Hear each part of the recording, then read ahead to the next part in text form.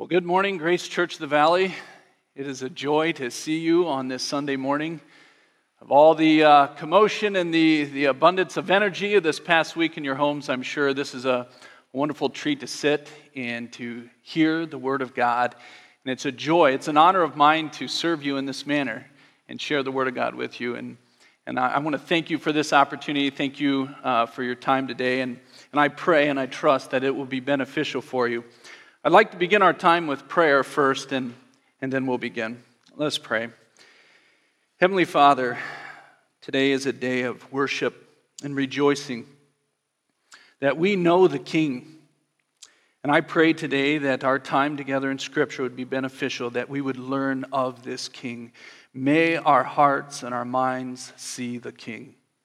We're thankful, Lord, that outside these walls, as there's confusion and there is concern in the world, yet here in the warmth of the sanctuary in your house, O Lord, we can learn of your wonderful ways.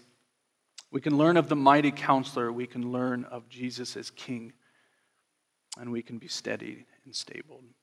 We love you, Lord Jesus. We are thankful, and we praise you and ask this all in Jesus' name. Amen.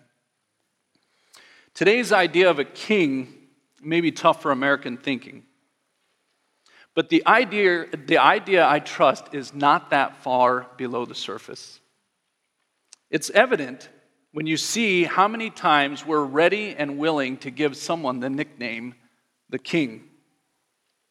Even though as a nation we've thrown off the king a long time ago, I find it interesting how willing and ready and desiring we are to place that label on people. It seems like anyone can have kingship bestowed on them, or anyone can be king for any reason. We have had the following. We've had the king of pop, the king of rock and roll, the king of NASCAR, the king of Hollywood, and the list goes on and on. And now it seems like as a nation, and as a people, we've gotten lazy. No longer do we award them king status to the industry or the environment that they're in. Now we just call them the king. It makes me wonder, and as I studied the scripture, and I want you to go ahead now and turn to Matthew chapter 2. Matthew chapter 2. It's a portion of scripture that I think gets overlooked quite often. We go through the Christmas season, we come right up to verse 12 in Matthew chapter 2, and we have the Magi decide to go a different direction home. But what you see in the remainder of chapter 2 in Matthew is a continued effort by the gospel writer Matthew himself to lay the case for Christ as king. And you have to wonder, when we today look for a king, what are we looking for? This question shouldn't be far from our minds as believers in the Lord Jesus Christ, but it's not hard to go to the eventual end of what we would desire in a king. Just think in the top of your mind, just take a mental exercise right now and say, what is it that I would look for in a king? I can name a few attributes that would come immediately to my mind. I would think of a king as someone that is fair, that is just, that is equitable. I would even place morality on that list. I want you to think, when you have an idea of what is a king, what comes to your mind? In my preparation for this sermon, I spent quite a bit of time researching and defining the term king. And something interesting came about. Something interesting that Matthew unfolded, but also I found in biblical dictionaries and biblical encyclopedias that we're always finding three attributes that rose to the surface. A true king, in the sense of the word, should have three defined and clear attributes. Three defined and clear attributes. His kingship is to be marked by his lineage. What do I mean by that? A king should have pedigree, nobility. He should be from good stock. Secondly, a king should be marked by his ability. His ability. We wouldn't want a king that can't perform the task or the role of the job. His ability should be seen as fairness and justness. He should be a solution finder. No movement should overcome him, and he himself should fix society's ills. He should solve big issues affecting his people in his domain. For ultimately, he is the king. He is responsible. And that leads us to our third point. What defines a king? What is in your mind when you think of a king? If the first two are true, then the third naturally follows. It would be his absolute power. Absolute power. Unopposed. No threat to his position. Because he deals so fairly and justly and equitable, all opposition would find no case to usurp his authority. It's pretty interesting when you think that's kind of a common idea of what the world would even seek in a king. And I attest to you that the world is looking for a king, and as time moves on, it seems so ready that humanity is ready and determined to place their trust not in a collective government, but in a singular person, if you will. I would suggest that possibly we are designed to serve a king. This is the natural flow. This is how we were created. But what about you? I attest that 2020 has been difficult. The greatest fear would be that in the course of being tossed about and being upended in life, one would take their eye off the king. What is your king? It doesn't necessarily have to play with the word king, but where are we finding ourselves placing our trust and looking for these attributes in kingship? Maybe it is a president. Maybe it's a movement. Maybe we're looking for these king-like attributes in things on this earth. That would be fearful. Most of the times we look through, and whenever we place our trust on anything that holds these things of kingship, we find that they never match all three. The king might be pedigreed, but he might have no ability. Or he has the ability, but no pedigree. But here in Matthew chapter 2, I'm going to read the text. Matthew shows these three attributes clearly, and he uses it in the most interesting and profound way. He uses it through the Old Testament scriptures. And I'm excited to share that with you today. Let's read Matthew chapter 2, and let's pick up Matthew's narrative as he winds these two themes together in verses 13 through 23. Now, when they had gone, behold, an angel of the Lord appeared to Joseph in a dream and said, "Get up, take the child and his mother, and flee to Egypt, and remain there until I tell you. For Herod is going to search for the child to destroy him." So Joseph got up and took the child and his mother while it was still night and left for Egypt. He remained there until the death of Herod. This was to fulfill what had been spoken by the Lord through the prophet, "Out of Egypt I called my son." Then when Herod saw that he had been tricked by the Magi, he became very enraged and sent and slew all the male children who were in Bethlehem and all its vicinity, from 2 years old and under, according to the time which he had determined from the Magi. Then what had been spoken through Jeremiah the prophet was fulfilled. A voice was heard in Ramah, weeping in great mourning, Rachel weeping for her children, and she refused to be comforted because they were no more. But when Herod died, behold, an angel of the Lord appeared in a dream to Joseph in Egypt and said, "Get up, take the child and his mother, and go into the land of Israel, for those who sought the child's life are dead." So Joseph got up and took the child and his mother and came into the land of Israel. But when he heard that Archelaus was reigning over Judea in place of his father, Herod, he was afraid to go there. Then after being warned by God in a dream, he left for the regions of Galilee and came and lived in a city called Nazareth. This was to fulfill what was spoken through the prophets. He shall be called a Nazarene. The idea of kingship was never far from the Jewish mind. They understood that there was going to be a singular appointed Messiah. And for reference's point, from this point on, we always understand that the Messiah, or the anointed one, is the king. They're one and the same. The Jews have that person in their mind, and this anointed one is going to bring in a kingdom like no other.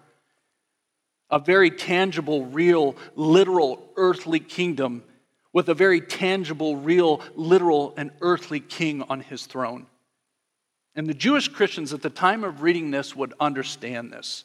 And this is to whom Matthew writes, but there is one problem. They have in their mind the Jesus Christ of history. When this gospel was written, it was literally only approximately 20 years later after Jesus died on the cross. If you think in your mind, can you think back 20 years? What was 20 years ago? Well, starting next year, 20 years ago, was the day the towers fell. And you can think of what happened, what was going on in that time and place. They too understood the Jesus of history. The question that Matthew is going to answer and showing forth these prophecies and showing forth what the prophets are saying is he's going to answer this question, and this is the one they would have. Is this Jesus Christ, the historical one? Is he the king? Is he the king? This is Matthew's role to gain the unconverted and to strengthen the converted. It's almost like a two-edged sword. This scripture is beneficial for both those of us who believe and those that sit outside and have yet to recognize the king. I see no problem in that being our purpose today. We share that same question today. Who is your king? Is the Jesus proclaimed in Scripture sufficient enough to be your king? To see Christ in these passages is to be strengthened and comforted. And to see Christ in these passages and to hear the testimony of God concerning his Son, in the Old Testament specifically, is sufficient for salvation. A short way to say it is Scriptures are sufficient for both the growth and maturity of a Christian and for the coming to salvation. Jesus is the king because he has the lineage and the love from the Father. Jesus is the king because he is able to meet our needs. And Jesus is the king because he has absolute power over all things. But what makes this section, this version of text, or this portion of text so wonderful is that his use of the Old Testament. Matthew's greatest tool is the Old Testament prophets concerning his argument that Jesus is indeed the Messiah. He's already used genealogy in verses 1 through 16 as he records the genealogy of Jesus. He actually also shows in chapter 2 that there are two Gentile factions that recognize the kingship in a roundabout way. First, the Magi as Gentiles recognize and anoint the king. That's the good side. The bad side is Herod. Even in his own gross and perverse way, recognizes the kingship, although he's determined to destroy that king. But that's not enough. Matthew continues on in the testimony, the miraculous arrival of the king, by giving us Old Testament arguments. Recently, I took a class, and it propelled me into this text. And once I found myself in this text, it became so difficult to get out. There was so much there, and what would seem just 10 verses of just a few smattering of Old Testament scriptures, but what I found is the deep beauty that Matthew's attempting to do here. It is a difficult passage, and as I sorted through it, I wanted to say, well, there's really two things that you need to remember. Number one is Matthew's audience. While we go through these verses, 13 through 23, remember Matthew's audience. This will help greatly. This is a Jewish audience. Matthew is the first gospel written, and he's writing to Jewish believers. It's didactic in nature. Another way to say it's teaching. He is teaching them some very important information. What evidence do you have that it is a Jewish audience? Well, you understand in the first part, Matthew traces the genealogy only back to Abraham. Luke took it all the way back to Adam. You also see all the way through the Gospel of Matthew, he cites Jewish customs without ever explaining them. And there's a list, a whole list, but another one that I found so important is he has a sensitivity to Jewish sensibility.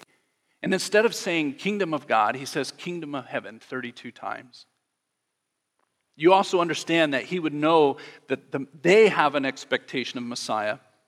And it goes all the way back to Genesis 3:15, where the serpent would be crushed by the seed of the woman, although he would bruise his heel. 2 Samuel also says, and this is Nathan speaking of David's reign till the end of the time, so they would know this.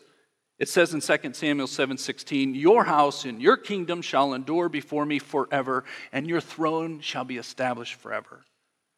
In Psalm 24, 7 through 10, I find it a beautiful one, surely one that they sang, a psalm of David. Lift up your heads, O gates, and be lifted up, O ancient doors, that the King of glory may come in.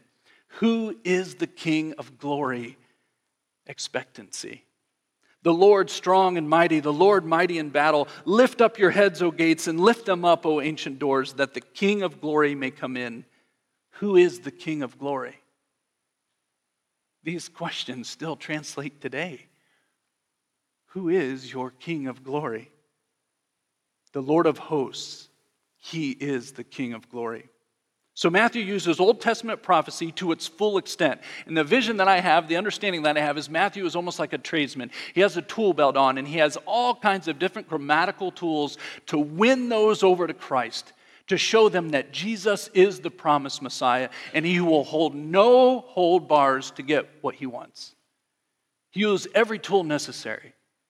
He'll use illustrations. He'll use predictive prophecy. He'll use whatever it takes, types. He'll use all kinds of analogies. He'll use whatever it takes, even the narrative.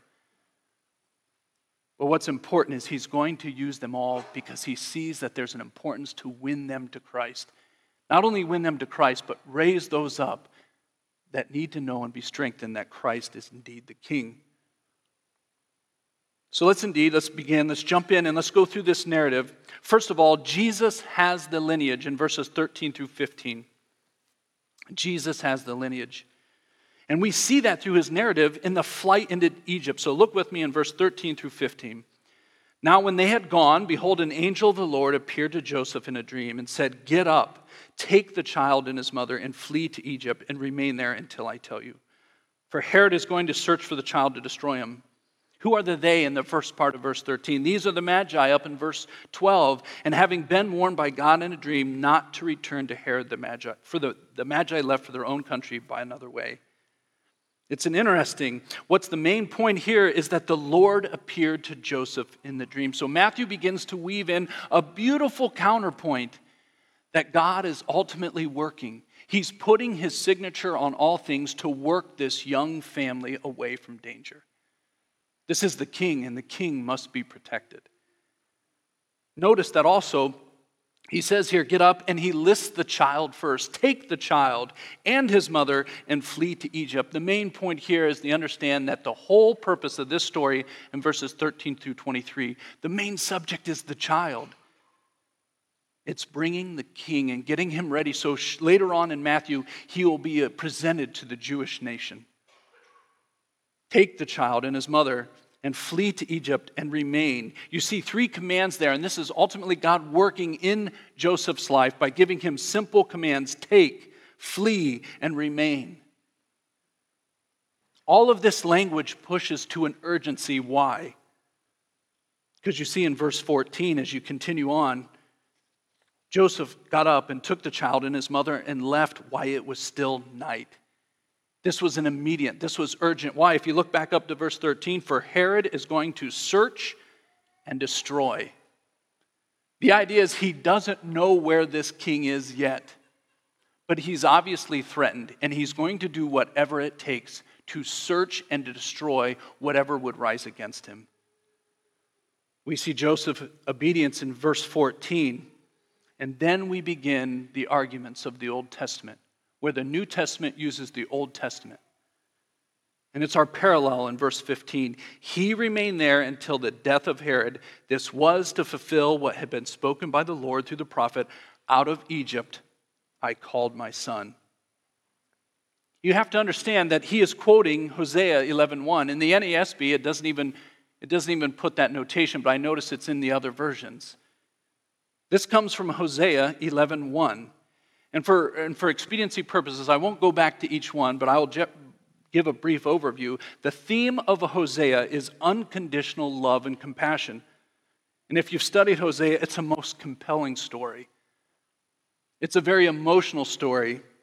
It's the idea of Hosea the prophet, and he's prophesying to the kings, and he's prophesying to the kingdom, and he's saying, whoa, don't do these things. Judgment is at hand. And so God uses his life as a very interesting object lesson. He has him marry Gomer, and his marriage to this adulterous prostitute becomes the object lesson that even though his wife, Gomer, continues to leave him and goes away, he goes back and he pursues her and he finds her. His marriage then, as it goes through, when they're brought back, in the latter part of Hosea is when Matthew brings this verse to bear. He says, out of Egypt I have called my son. The idea is this is Matthew's use of typology. It's really a simple idea. It's a comparison, a correspondence between the two. Matthew has one goal, and he wants to show the Jewish reader at that time that this has bearing and a correspondence to what you have experienced as well as a Jew. What we see there is that both are in exile, both Jesus and Jacob, the reference to Israel. We also see that both are objects of God's love. We also see that both are delivered and then both come out of Egypt. This idea, then when he gets through Hosea, he's saying, look, the object lesson is I called her back. I called her back. And when he says this, he's talking to Hosea and he said, just like Jacob, Israel, I called him back. I am his father and he is my son. Matthew uses this so that they would understand that this has been filled full. That's another way to look at it. When it says fulfilled, we understand that there's a semantic range to that name, but what it means is it is fulfilled, or flip the word around, filled fuller. The meaning is filled fuller. We can see and understand what he was calling for. So you understand the king has lineage now, not just in his genealogy, but he actually has the installment of God's love upon him. You can be a son or a child, but your father can reject you. Your mother can leave. But that's not what Matthew's saying. Matthew's saying, out of Egypt I called my son. He is my son. He is the anointed one. The king has lineage, and he is seen as the Son of God. This is just a capstone to the anointed one's love from the Father. Matthew uses this idea of sonship then through the rest of all the Scripture. We see him use the term Son of Man 31 times, the term Son of God 9 times, and the term Son of David 8 times. This king has lineage in all the senses.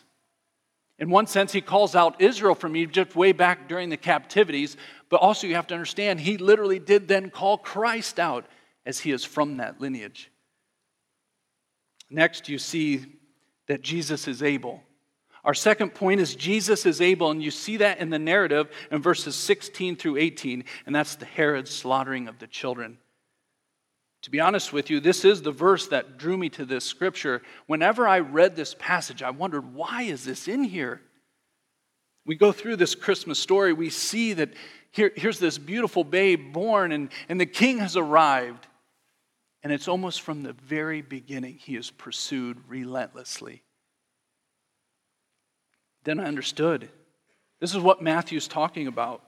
And what you also see here is Herod the false king and Jesus the true king. Jesus is able, seen in this section of the slaughter of children. But you have to understand, who's Herod? Herod was a very, very despicable man. As he rode the political waves to kingship, he did whatever it took to gain power. Cruel, vindictive, murderous. He did all of those things to claw his way to the top and to have his own title, King of the Jews. But yet, he's afraid. Of all that work, so easily it was going to be taken away because he knew himself that there was an aforementioned Messiah, one who was owed the King of Jews. If you look over to chapter 2 at the verse part, when the Magi show up in verse 2, they ask Herod, "Where is he who has been born king of the Jews?" If you jump down to verse 4, look at this little council that Herod puts together, and he obviously, in his own testimony, recognizes that the Messiah is going to be the king. Gathering together, verse 4, all the chief priests and scribes of the people, he inquired of them where the Messiah was to be born. At this point in Herod's life, he's quite a bit older. His oldest son, Antipas, I think is his name, he's now beginning to rival his own father for the kingship. He's clawed, he's fought, and he's determined to hold the title King of the Jews. But then in verse 16, we see what happens when an earthly king, and he's not even Jewish, becomes threatened. Look at verse 16. Then when Herod saw that he had been tricked by the Magi, he became very enraged. Such is one who loses control. Such is one that has turned his heart and his mind over to Satan, and he has pursued at all costs power. He wasn't even a good king. All of his buildings put the whole nation into taxation and servitude and slavery. But when he became enraged, he knew no boundary.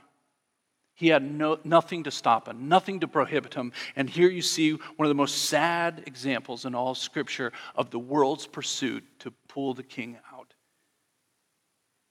Verse 16, and he sent and slew all the male children who were in Bethlehem and all its vicinity for 2 years old and under, according to the time which he had determined from the Magi. It was funny, he thought he was going to trick them, and he was going to ask them where Christ was, and he was going to go worship. And now he finds himself being tricked. And the only way and the only recourse is to destroy innocent children. Then verse 17, Matthew brings back in the other part of this, and he shows the Old Testament prophet another fulfillment. Something else being corresponded, something else being put together so that the Jews reading this would understand there is God's stamp and signature on all of these things. The evidence is too much. This has to be the king. Verse 17, then what had been spoken through Jeremiah the prophet was fulfilled. A voice was heard in Ramah, weeping in great mourning, Rachel weeping for her children, and she refused to be comforted because they were no more. What's going on here? Well, if you understand the book of Jeremiah, you could understand it as the testimony of tears. There's nothing in the book of Jeremiah except judgment, judgment, judgment, judgment. All except three chapters, chapter 30 through chapter 33.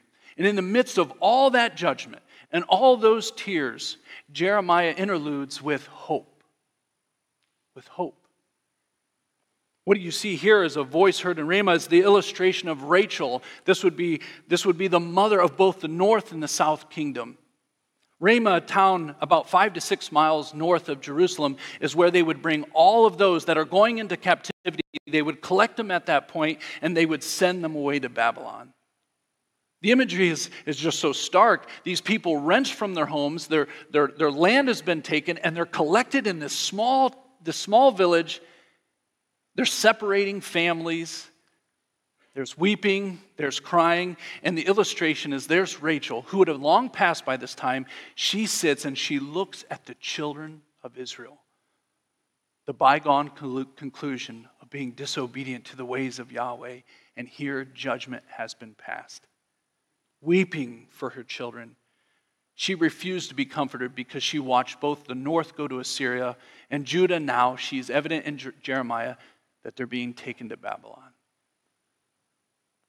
What's amazing is Matthew uses it here, and it shows the correspondence and the relationship between Jesus and Israel. What's being shared? Both speak of God's people suffering under a cruel ruler. The judgment of the nation of Israel, both north and south, shows that the world is hostile, both to the nation of Israel but also to the Messiah, and immense suffering will be evident. Yet there is hope among the tears. Let's read those together. Turn to Jeremiah with me. Jeremiah 31. He quotes Jeremiah 31.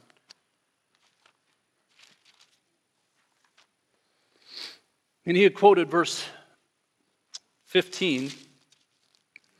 If you look at me, Jeremiah 31, verse 15, thus says the Lord, a voice is heard in Ramah, lamentation and bitter weeping. Rachel is weeping for her children. She refuses to be comforted for her children because they are no more. But that's not the end. And Matthew weaves this in to show that even though there's that relationship, that this king is able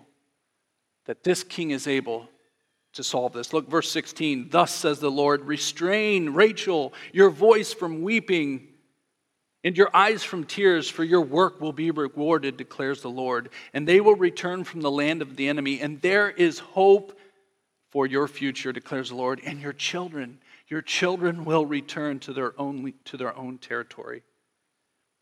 You just go over to verses 31 of the same chapter, and there many of you will recognize instantly what he is showing here, the prophet is showing. Verse 31 of Jeremiah 31, behold, days are coming, declares the Lord, when I will make a new covenant with the house of Israel and with the house of Judah. Not like the covenant which I made with their fathers in the day I took them by the hand to bring them out of the land of Egypt. My covenant which they broke, although I was a husband to them, declares the Lord.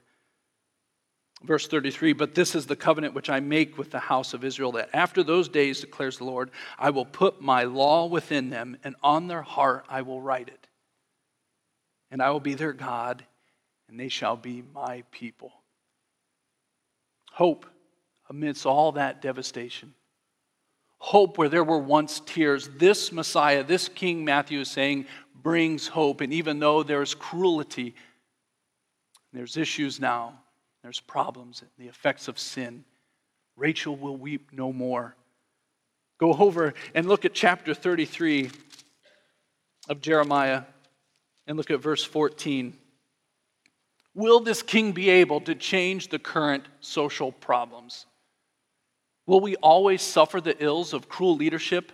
Is that fear forefront in our minds? Did the way things go, is that makes us unsteady? What king do we serve? This king. If you're a believer in Jesus Christ, you serve this king. In Jeremiah 33, verse 14. Behold, the days are coming, declares the Lord, when I will fulfill the good word which I have spoken concerning the house of Israel and the house of Judah, both of them there. And in those days, at that time, I will cause a righteous branch of David to spring forth, and he shall execute justice and righteousness on the earth. This king has the ability to turn mourning into joy, tears into laughter. And again, Matthew uses this as a wonderful pictogram, a wonderful way to put God's stamp on the sovereign work of bringing the king.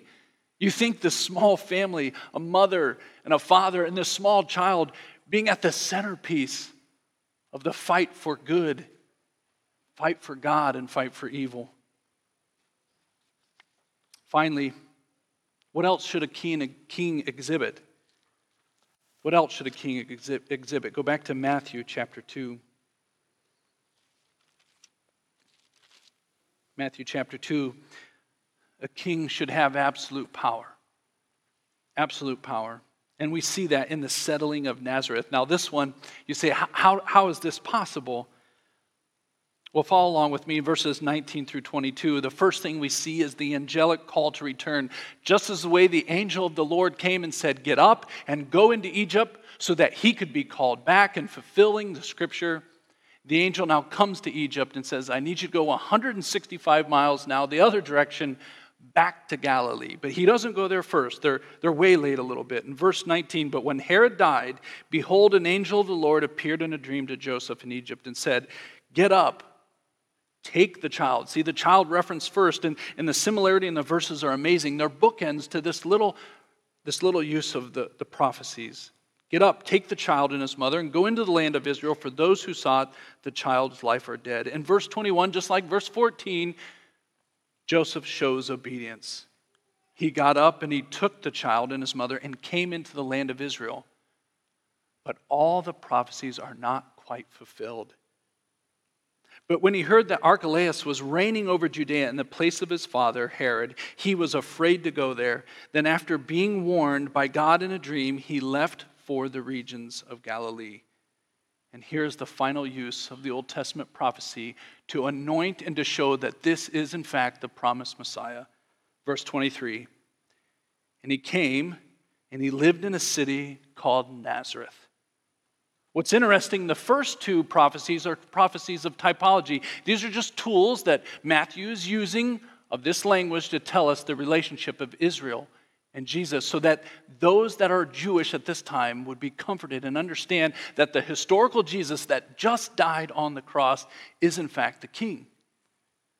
But here he uses something differently. He uses a text that isn't even quoted anywhere in the Old Testament. Nowhere in the Old Testament will you find the words, he shall be called a Nazarene. So what's going on here? What's interesting, you need to see that when it says this was to fulfill what was spoken through the prophets, plural. He's simply showing that there are many recorded, although we do not have testimony that the king, the future Messiah, the king himself will come from Nazareth. What does it have to do with his absolute power? Well, it's interesting. The Messiah, if you go to Isaiah chapter 42, and I think this is one of the best ones, the Messiah was always to be rejected. He was never to be known for his absolute power. He was not a king that was going to ride in on a great white horse and save them in power and just a great, glorious display. How did he save his people? He came riding on a donkey. Isaiah chapter 42, look at verse 1 through 4. Behold my servant whom I uphold. This is Isaiah, who is always pronouncing this suffering servant. Behold my servant whom I behold, my chosen one in whom my soul delights. I have put my spirit upon him, says the Lord. And he will bring forth justice to the nations. He will not cry out, nor raise his voice. He's not like King Herod. He's not like the kings of the earth. His absolute power is remarkable. Which king would you rather serve? One that fights and claws and murders his way to the top? Or one that by simply being born takes the world? He will not cry out or raise his voice, nor make his voice heard in the street. A bruised reed he will not break, and a dimly burning wick he will not extinguish. He will faithfully bring forth justice. This Messiah has absolute power. But it was read in the prophets, and all these prophets together concluded that this Messiah would come from a humble, lowly village in Bethlehem. We had predictive prophecy for that. And he would go all the way up to a despised city of Nazareth, unheralded. Even John, later on, Nathanael says, what good comes from Nazareth? He comes from the despised city. He will rise again, and he will establish a kingdom unopposed and of absolute authority. Are you sure? Is the Jewish in this, the person reading this, the one that is receiving the teaching from Matthew, say, but are you sure? Yes. All of their scriptures to this point were sufficient enough to show them the Messiah. That is why Matthew's gospel is in the front. That is why he is the first to teach and to show these things are sufficient and true. If you actually go back to Matthew, what is Jesus' own words on his authority? Turn to Matthew chapter 28. Matthew chapter 28, look at verse 18. He knew he was the Messiah. There was no question there. And he knew that he has absolute reign and power. Verse 18 of Matthew chapter 28. And Jesus came up and spoke to them, saying, all authority has been given to me in heaven and on earth. And he proceeds to send the commission. Matthew uses these Old Testament prophets for a reason. Their words, either in direct prophecy or typology, are sufficient for faith. Scripture is sufficient, nothing else. The Old Testament scriptures from front to end have always pointed to Christ. And Matthew's goal is to show that it continues. And as he writes the first of the New Testament canon, he's showing them it's continuing. We need to see that. And other New Testament writers, such as Peter, even understood that. If you look at Acts, and you don't have to turn there, Acts chapter 3, verses 12 through 26, specifically verses 17 through 18, it says this. This is Peter writing when he gives his first sermon. But the things which God announced beforehand by the mouth of all the prophets, that his Christ would suffer, and he has thus fulfilled. You go on, and early church fathers listen to some of these statements, and I found these so encouraging. Origen, one of the strongest evidences in the confirmation of the claims of Jesus is that his coming was predicted by the Jewish prophets. Lactantius, he wrote this, Christ was not believed by us to be God because he did wonderful things, but because that all things that had been announced to us by prediction of the prophets was fulfilled in the Messiah's life. The Old Testament is sufficient in showing us these three attributes, and the final is that he has the divine and absolute authority. But this has always been the question. How does this reference us today? Well, do you share that question? Is Christ the King? Is Christ the King, the anointed one in your life? Have we become swayed by other things that would promise saviorship, kingship, loyalty, allegiance? These things pale in comparison to what Scripture certifies as the King, Jesus Christ. This is not only a question for the Jews in Matthew's time, but for us today. The question should be now, what do I do now with the understanding that Jesus Christ, historically, in fact, is the anointed one, the King? Maybe you're sitting there and you agree with Matthew's argument to this point. Maybe you say, yeah, I accept his lineage. I see his pedigree. I see the fact that God has anointed him and called him out, just like he called Israel. And I see God's hand written all over that this Jesus is, in fact, a real human. Really God sent. Maybe you read the rest of Matthew, and it's funny, he starts with Old Testament, but 60 times he references the Old Testament through his whole book, his whole letter. And you say, look, I accept the significant works, the miraculous works of Jesus. I accept those. But it's the last part, isn't it? It's the last part for both of us as Christians. And those of us have yet to submit. It's the last part that's the hard part, isn't it? Do you accept his absolute power? Do you yield to his power?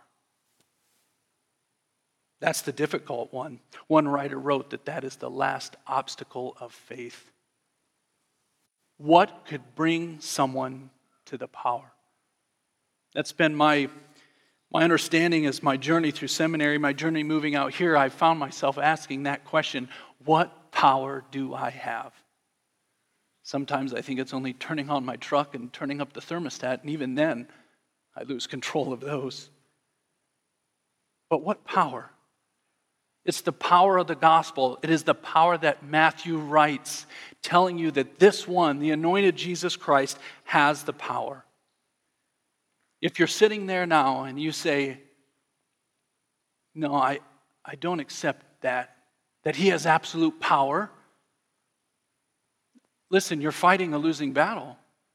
He has that power. That's not the question. And the reality it is, you're at war with God the Father, and the battleground is your heart. But today, just like Matthew has shown, this Christ, he has the lineage. He is the anointed one, Jesus Christ the King. He has the ability to turn mourning to joy, to take sin and break you from the bonds of sin. And he has the absolute power to take what is once a rocky heart, cold and broken and hesitant and defiant, saying that I have the power. He can take that away. Now is the day of salvation.